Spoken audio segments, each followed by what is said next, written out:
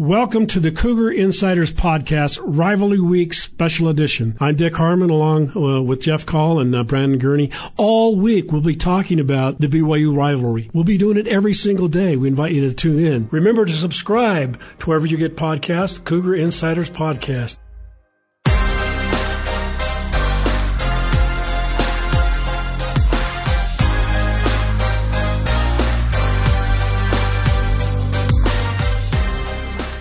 Welcome to the Cougar Insider Podcast. I'm Dick Harmon, columnist for the Deseret News, along with beat writers Jeff Call and Brandon Gurney. We're coming to you from Thanksgiving Point, where we're talking BYU sports.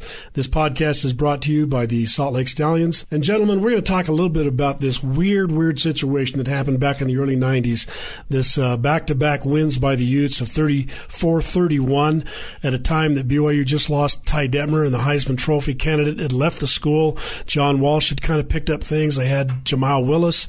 They had young Tulamili and Mark Achuaya. It was an interesting team. This first year they went 6-6 after defeating the Utes, I think 3 or 4 straight times. But Jeff Call, the unique thing about this is that the marketing, some bank decided they were going to do a spinoff from a Bank One commercial that had been running in Arizona with U of A coach Lute Olson and ASU coach Bill Frieder. And this was kind of a nightmare scene where one of the coaches would wake up. In this case, it was Lavelle Edwards. And just think about a nightmare, 34-31. And that commercial ran. It was very, very popular. And it added to kind of the cultural lore of Lavelle Edwards and Ron McBride. Because at this time, back in those days, this was before I think both of you were covering BYU football, but we used to go up to what they call the Big Five huddle. And we used to go to Salt Lake City. Coaches from all over the state would be there. They would have athletes that would come. We'd all interview them and have lunch, and then we'd all depart. And it would be kind of a big media day. That came to an end in 2001. But during that time, Lavelle Edwards and Ron McBride had become kind of a stand-up comedy act. They were making fun of each other. They were having a lot of fun. They were making fun of the way each other dressed and the way they said things. And it's something that continued until Lavelle Edwards died.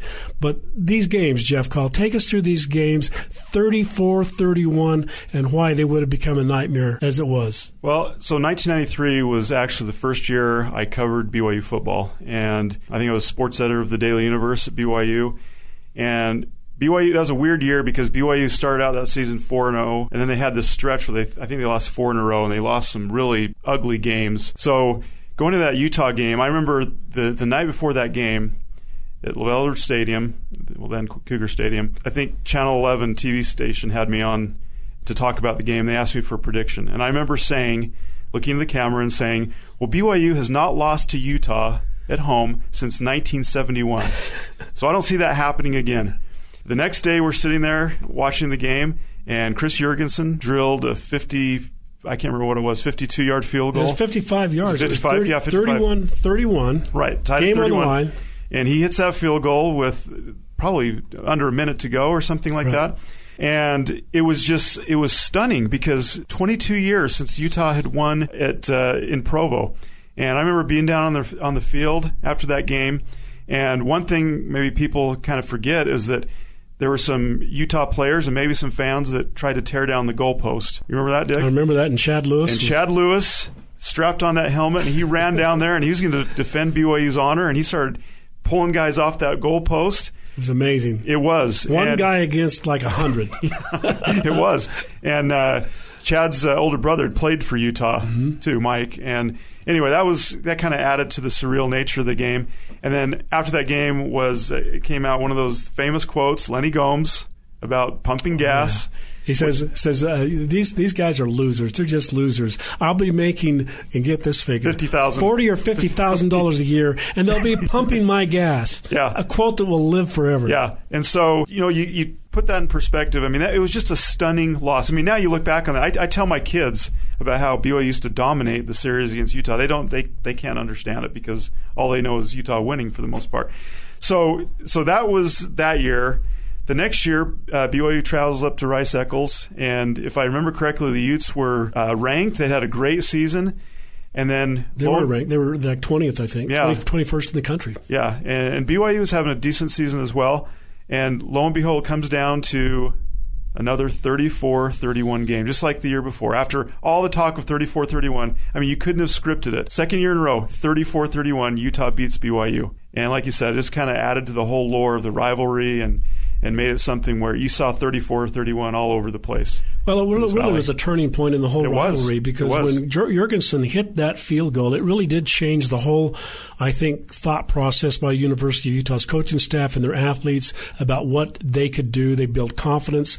Winning does that. When you win, you believe you can win, and they started to believe that they could win. Before that, first game in 1993, BYU had, with Ty Detmer, had defeated Utah 70-31, and then they defeated them 45-22, and BYU was ranked number 21st and 5th in the country at both those games. But Brandon Gurney, I don't know what your memories are of the 34-31 situation or that commercial, but give us your thoughts. Well, I missed both those games because I was serving a mission in Miami. That's so you know exactly how old I am now. But I remember you leave for mission service and the rivalry is something, right? And I come back, I'm like, what? It was totally different. BYU lost to Utah twice in a row? What is this? This doesn't happen. And I think when you're that involved and things change, it kind of gives me perspective to what fans are going through now. They're used to something being what it is, and when it's not, it's really hard to correlate and understand and deal with. Another part of the turning point is, and both you guys will appreciate this because you both have met and know Kyle Whittingham. My brother played with Kyle at Provo High School. I knew his father, Fred. When University of Utah hired Fred Whittingham, I think it was 1991 or 92, about the time that this turn happened, they made a great investment in somebody who brought toughness to the Ute program. Toughness in their attitude, toughness in the way they practice, toughness in the way, and things have never been back to the old Utah again since Fred Whittingham. I've got to credit personally myself the late Fred Whittingham for adding this to Utah's program, and it's continued all this time through his son. Yeah, I mean, Fred Whittingham was a great coach at BYU, was there for a long time, and he really instilled, like you said, that toughness to BYU's defenses. And I think, you know, you look at the history of BYU football, especially the glory years of BYU football, I think people tend to overlook how good BYU's defenses were. There were some really good, outstanding teams that allowed BYU on the offensive side to do what they could do. And so when Fred Whittingham took his talents to up north, I mean, Dick, you're exactly right. The 93 game that we saw was visible evidence that the rivalry had changed, that things had turned. But it happened way before then. And I think you can point a finger to hiring Fred Whittingham as the turning point. And then what happened after that? I mean, then Kyle comes aboard, you know, coaching with his dad. And we know what Kyle's done. He's been there for a long time, and he's really done incredible things up at Utah. So, yeah, that was the thing that hiring was huge. Ron McBride, you got to give him a lot of credit for what he's done. And then the year after Jorgensen's field goal, of course, they backed that up with another win. And Brandon Gurney, the situation at BYU is you had John Walsh and Jamal Willis. They went into Notre Dame in South Bend. We were there. Jeff, I think you were there. We had our picture taken. Yep. And they beat Notre Dame on their home field. And then they get to the end of the season, they lose again, 34-31. But that's a team that had guys like John Walsh and Atula Mili was a young Chad Lewis. This was the building of that 96 team that won the Cotton Bowl. But, it was a legitimate turn of events for University of Utah. Yeah, it's never been the same since. It's been totally different. Yeah, you break down the rivalry in tiers. That's what started it, where it was competitive. And now it's gone over the top where Utah's completely dominating the series. And it's been tough for BYU fans to watch because at the end of the day, that's where the biggest frustration. Any fan that's honest with himself will admit it. The frustration is seeing where Utah's at compared to BYU. If Utah wasn't where it was at, it'd be much easier to swallow. Well, it also is a turn in the way BYU treated the situation. Fred Whittingham had a couple of habits that some administrators didn't like, and when he wanted to come back to BYU, they said no. He went up to University of Utah, and things changed. The other part of this story, gentlemen, is the banks. Bank One did that commercial, and then it ran for a while. It was very popular, but another bank that was sponsoring at least BYU, maybe Utah, and I won't mention the name of that bank, but they didn't like that.